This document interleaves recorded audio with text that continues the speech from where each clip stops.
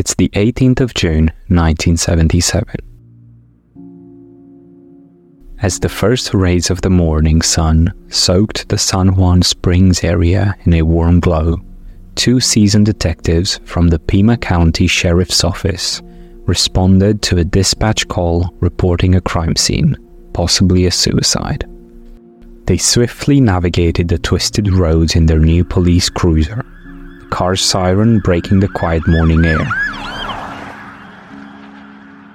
The detectives take a turn on a dirt road and quickly notice a Mercury Cougar awkwardly parked on the side of the road. Next to the brand new car, there is a dead body laying on the ground. Upon closer inspection of the lifeless body, the detectives noted a shotgun wound to the back of the head. Besides the deceased lay a .357 caliber Magnum revolver, later revealed to be the victim's own weapon. After a meticulous analysis of the weapon, the detectives discovered that the gun had been carefully wiped clean, and no fingerprints were present. Searching through his pockets, they uncovered an ID badge, identifying the deceased as Charles C. Morgan, a 39-year-old businessman from Tucson. Strangely, at the time of his death, Charles was wearing a bulletproof vest, and around his waist there was a belt buckle that concealed the knife and the holster. The detectives moved their attention to the car. They find a cache of ammunition, as well as several other weapons and several sets of handcuffs. Even more bizarre, they discover one of Charles's own teeth wrapped up in a tissue, as well as a pair of sunglasses that didn't belong to him. On the front of the passenger seat, they found a note written in Charles's handwriting that had directions to the crime scene. They also noticed that the car was modified so it could be unlocked from the fender. The detectives didn't know what to make of the scene. To them, it looked more like a staged suicide than a murder. After an autopsy was done on the body, a $2 bill pinned to his underwear was found. The bill had 7 Spanish names written on the front, as well as a Bible citation, Ecclesiastes 12:1-8. On the other side of the bill, there was a drawing of a map showing several roads between Tucson and the Mexican border.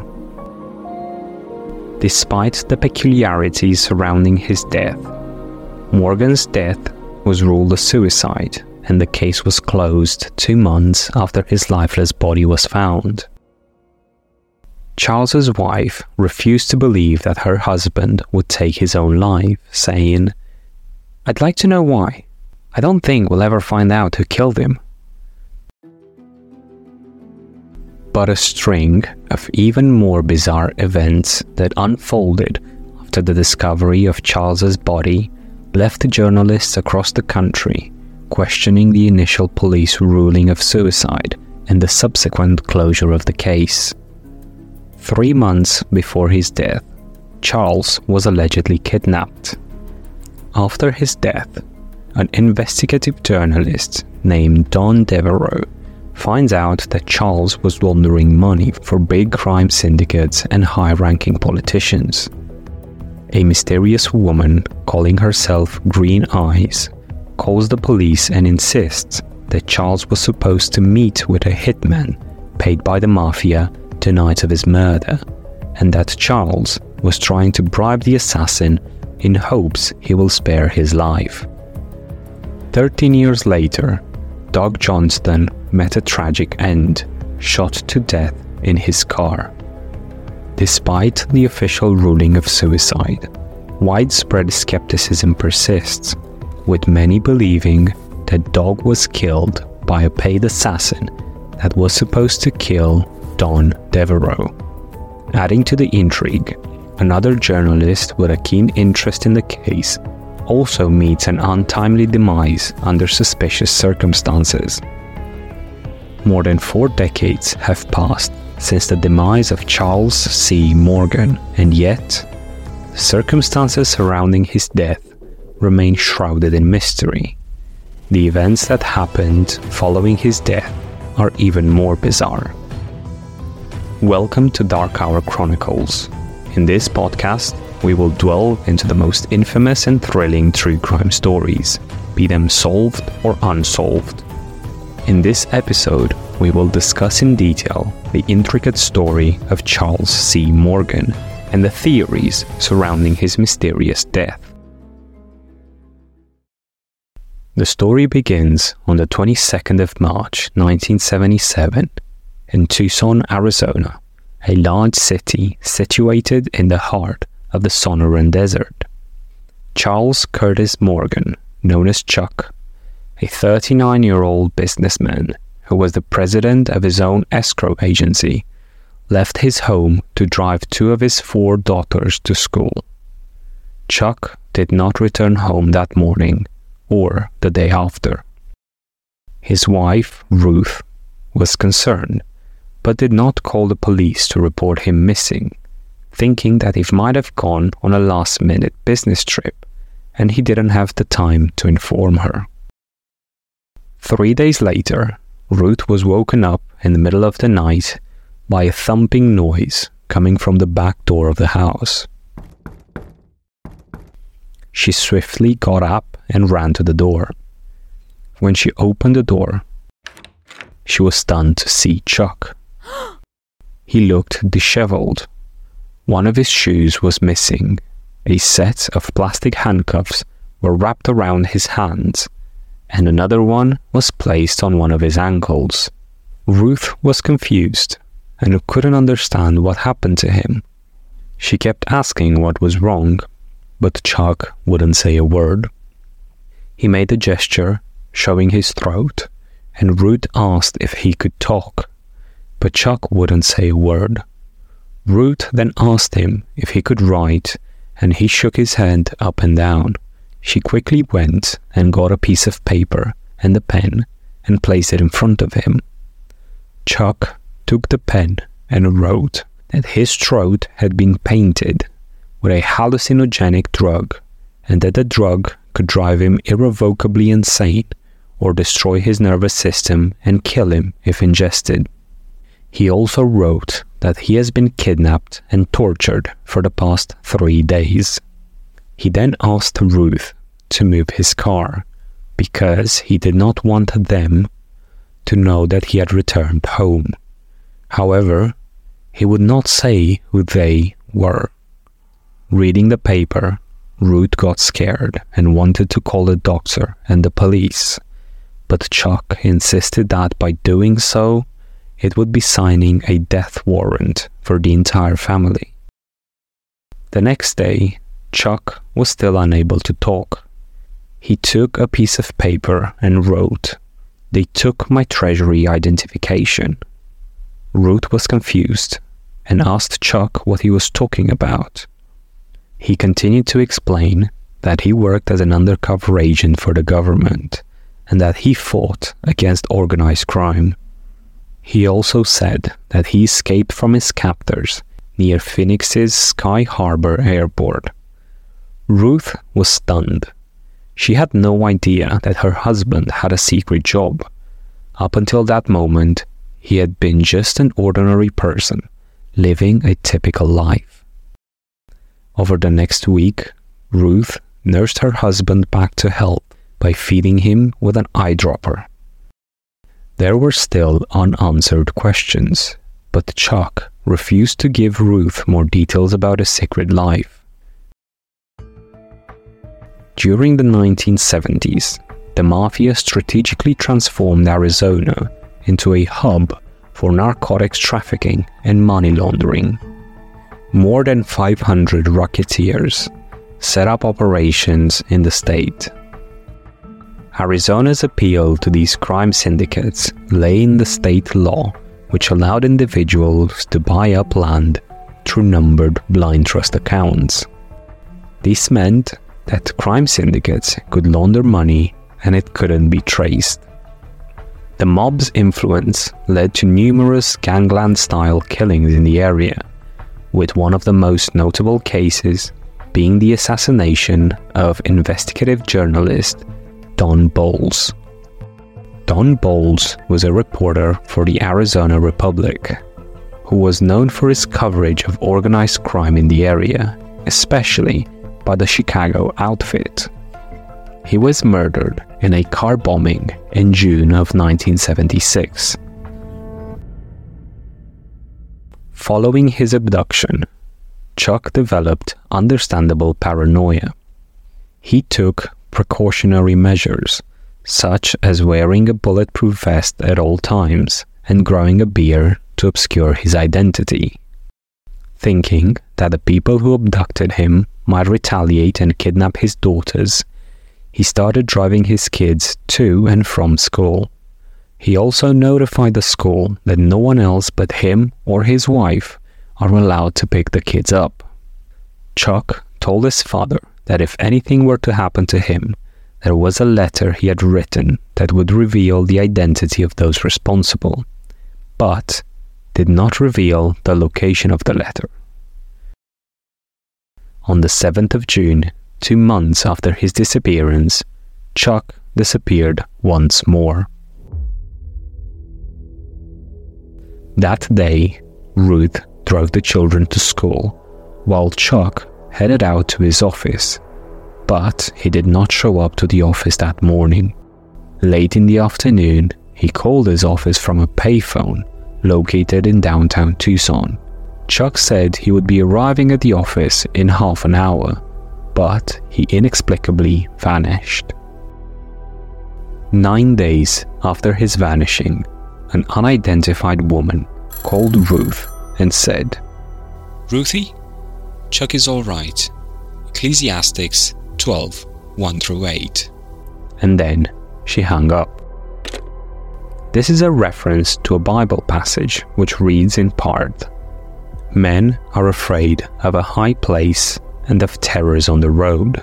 Remember him before the silver cord is broken and the golden bowl is crushed.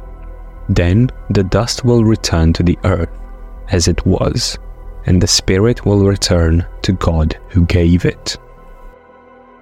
Ruth tried to make sense of this passage, but came up empty-handed. She was also too scared to call the police, thinking that by doing so, it would put her and her daughters in danger. After waiting for 2 more agonizing days, Ruth gets a visit from the police. To her horror, she was told that her husband's lifeless body was found in the desert, 30 feet off the highway in the San Juan Springs area. He had been shot once in the back of the head with his .357 Magnum. The bullet traveled all the way through and settled in between his teeth. The weapon was found lying beside him. There were no fingerprints left on the gun. Traces of gunshot residue were discovered on Chuck's left hand, suggesting that he had discharged a firearm. Chuck was wearing a bulletproof vest. In his vehicle, law enforcement discovered a note that had directions to the crime scene written in Chuck's handwriting. Also found in the car were several weapons, ammunitions, a CB radio, and several pairs of handcuffs. Strangely, one of his teeth was discovered neatly wrapped in a white handkerchief on the rear seat. Inside the car, the detectives found a pair of sunglasses that definitely did not belong to him. At the autopsy, the coroner found another strange clue. Chuck had clipped a $2 bill inside his underwear. Written on the bill were 7 Spanish names, beginning with the letters A through G. Above them was the notation Ecclesiastes 12, with the verses 1-8 marked by arrows drawn on the bill's serial number.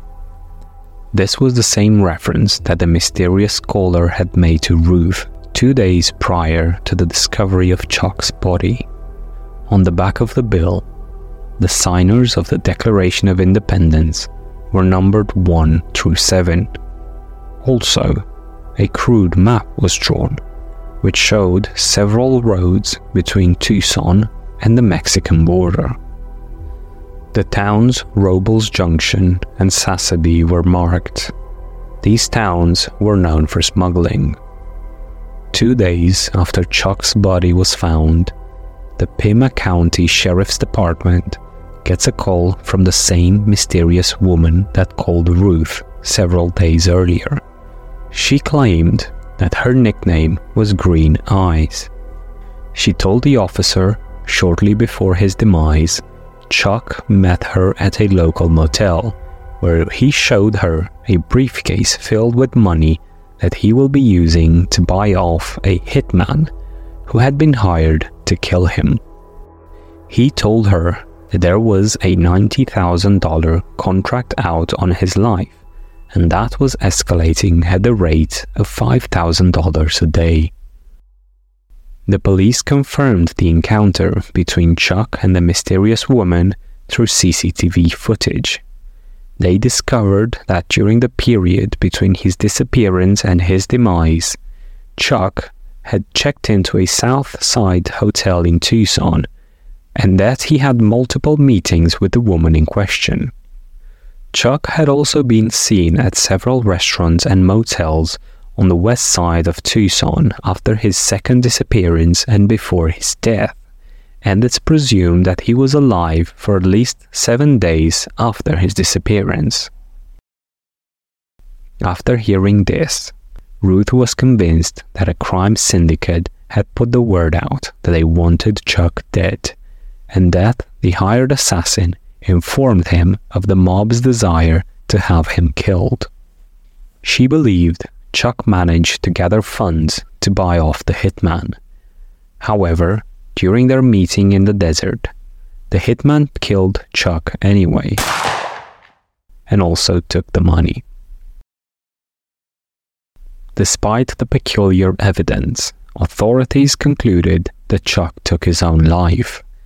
They speculated that he might have done so due to financial struggles or concern for his and his family's safety.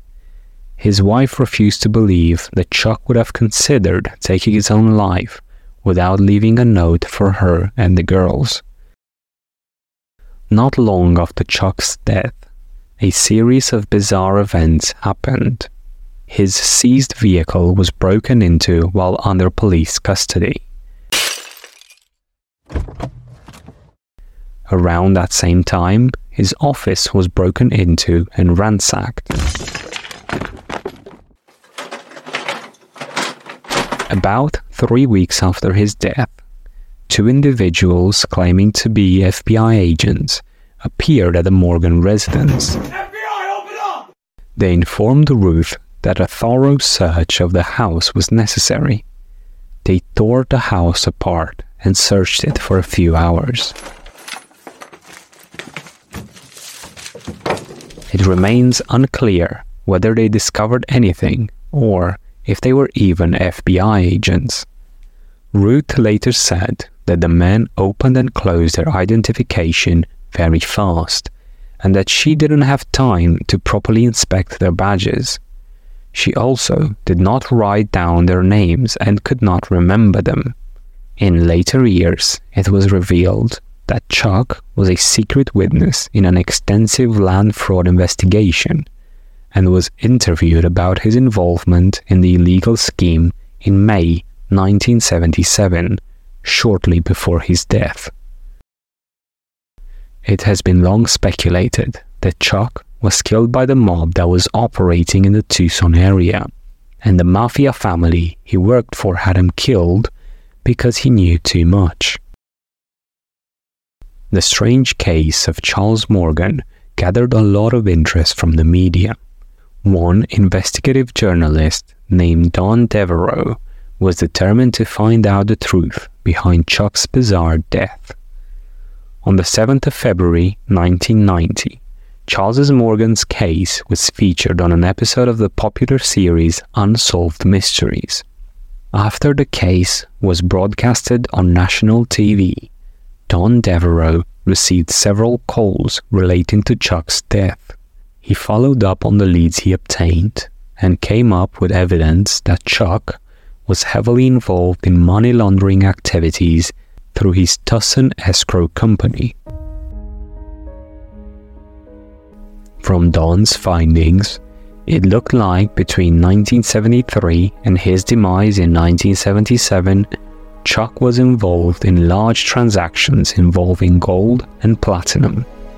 It seems he acquired a significant sum of money through these activities, with speculation suggesting that a portion of these funds may have originated from Southeast Asia. Don also received information that there were undercover CIA agents that were helping Chuck in his money laundering schemes in exchange for a small cut on the profits.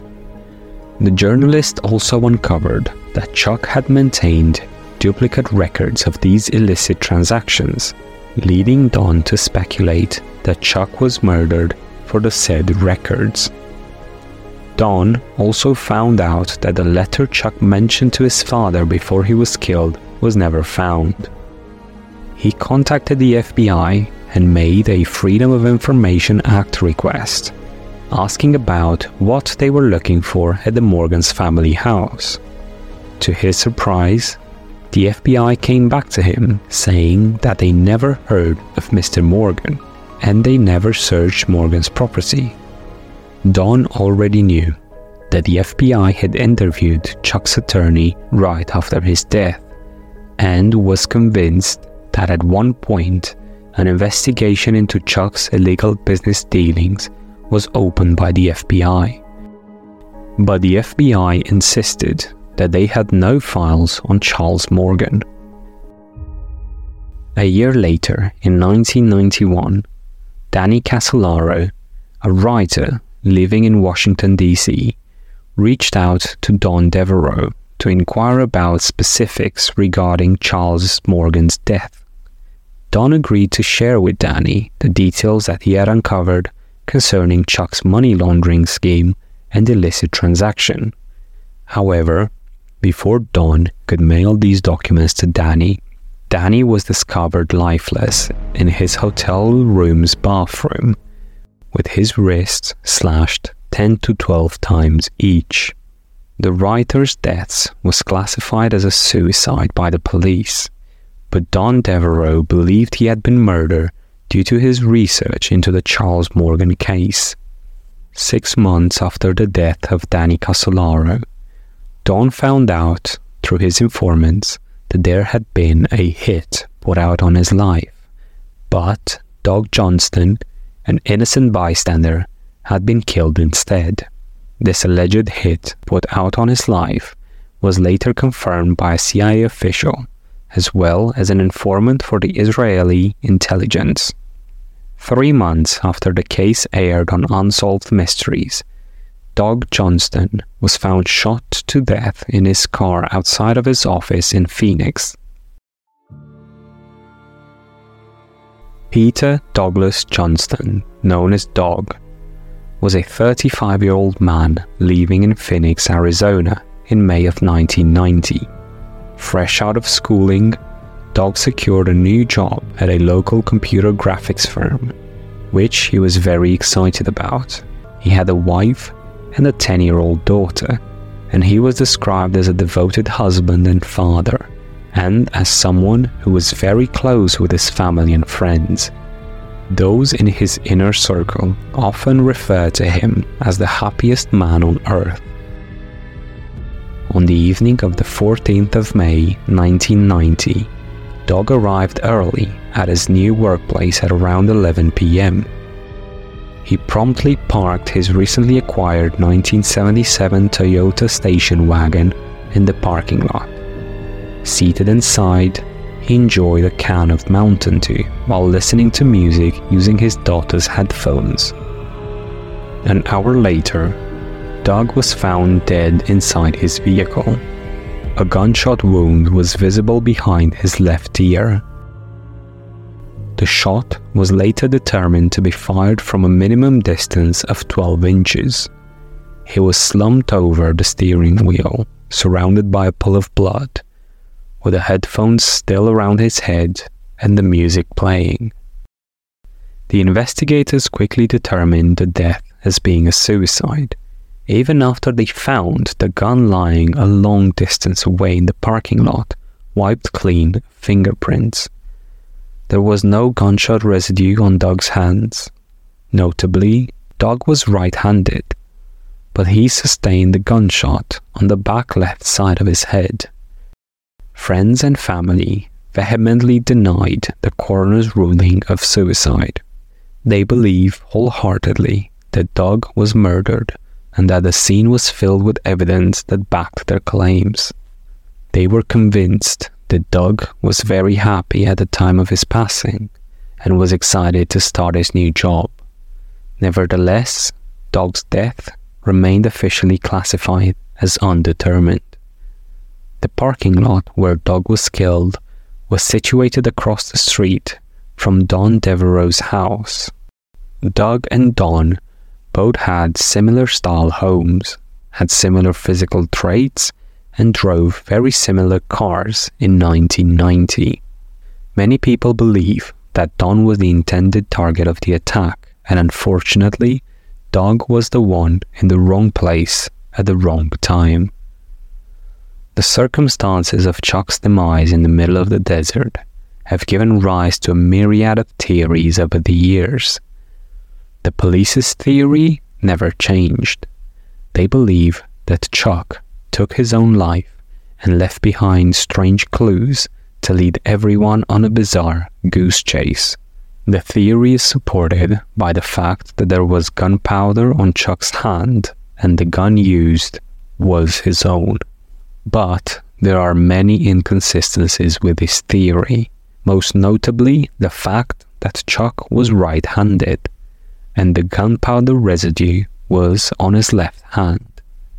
It wouldn't make sense for him to use his left hand to shoot himself in the back of the head, let alone use such an awkward position to kill himself.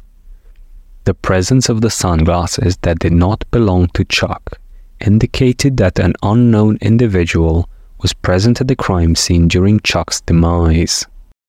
Another theory that a lot of people believe is that Chuck died as a result of his association with the Secret Service. There is no evidence that Chuck was ever part of the Secret Service, but he did admit to his wife that he worked for the Secret Service as an undercover agent to bring down the mob. The fact that the FBI allegedly erased all information about their investigation into Chuck's business dealings shows that the Secret Service wanted to cover their involvement in the case. Some people believe that the $2 bill with strange markings that was hidden in Chuck's underwear was his way of leaving behind specific information known exclusively by the Secret Service. There are also rumors that Chuck had a lot of information about high-level officials and their sketchy connections with the Mafia. It is possible that the officials wanted to kill him before Chuck could tell the authorities anything incriminatory about them. One of the problems with this theory is that no one knows if Chuck was an undercover agent for the government. He could easily just have lied to his wife to cover up the real truth. The most believable theory is that Chuck was working for the mob and was killed on orders from the Mafia because he knew too much. In his investigation, Don Devereaux uncovered paper trails that pointed to the fact that Chuck helped crime syndicates and international officials make a fortune by laundering money for them. The clue that makes this theory the most believable out of all is that Don found out Chuck was keeping records of the illegal transaction. Chuck probably kept them in case the people he was laundering money for would turn against him. It is also possible that Chuck could have been an undercover agent that was authorized to carry out illegal transactions as part of his mission. It is speculated that when the people that worked with Chuck found out he was keeping records, they couldn't trust him anymore and he had to be taken out. It is theorized that, after Chuck was dead, the Mafia sent men to his house and office to search for the missing records. More than 40 years later, Charles Morgan's death remains shrouded in mystery. The bizarre clues left behind at the crime scene only made the case more complicated. The ties to the Secret Service, CIA, prominent Mafia families, and unexplained deaths only add to this unsolvable puzzle.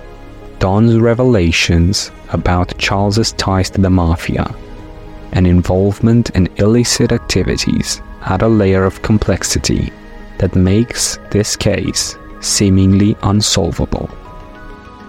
What do you think happened to Charles Morgan? Join us next week when we will discuss the grisly murders of serial killer Peter Sutcliffe, better known by the name the Yorkshire Ripper.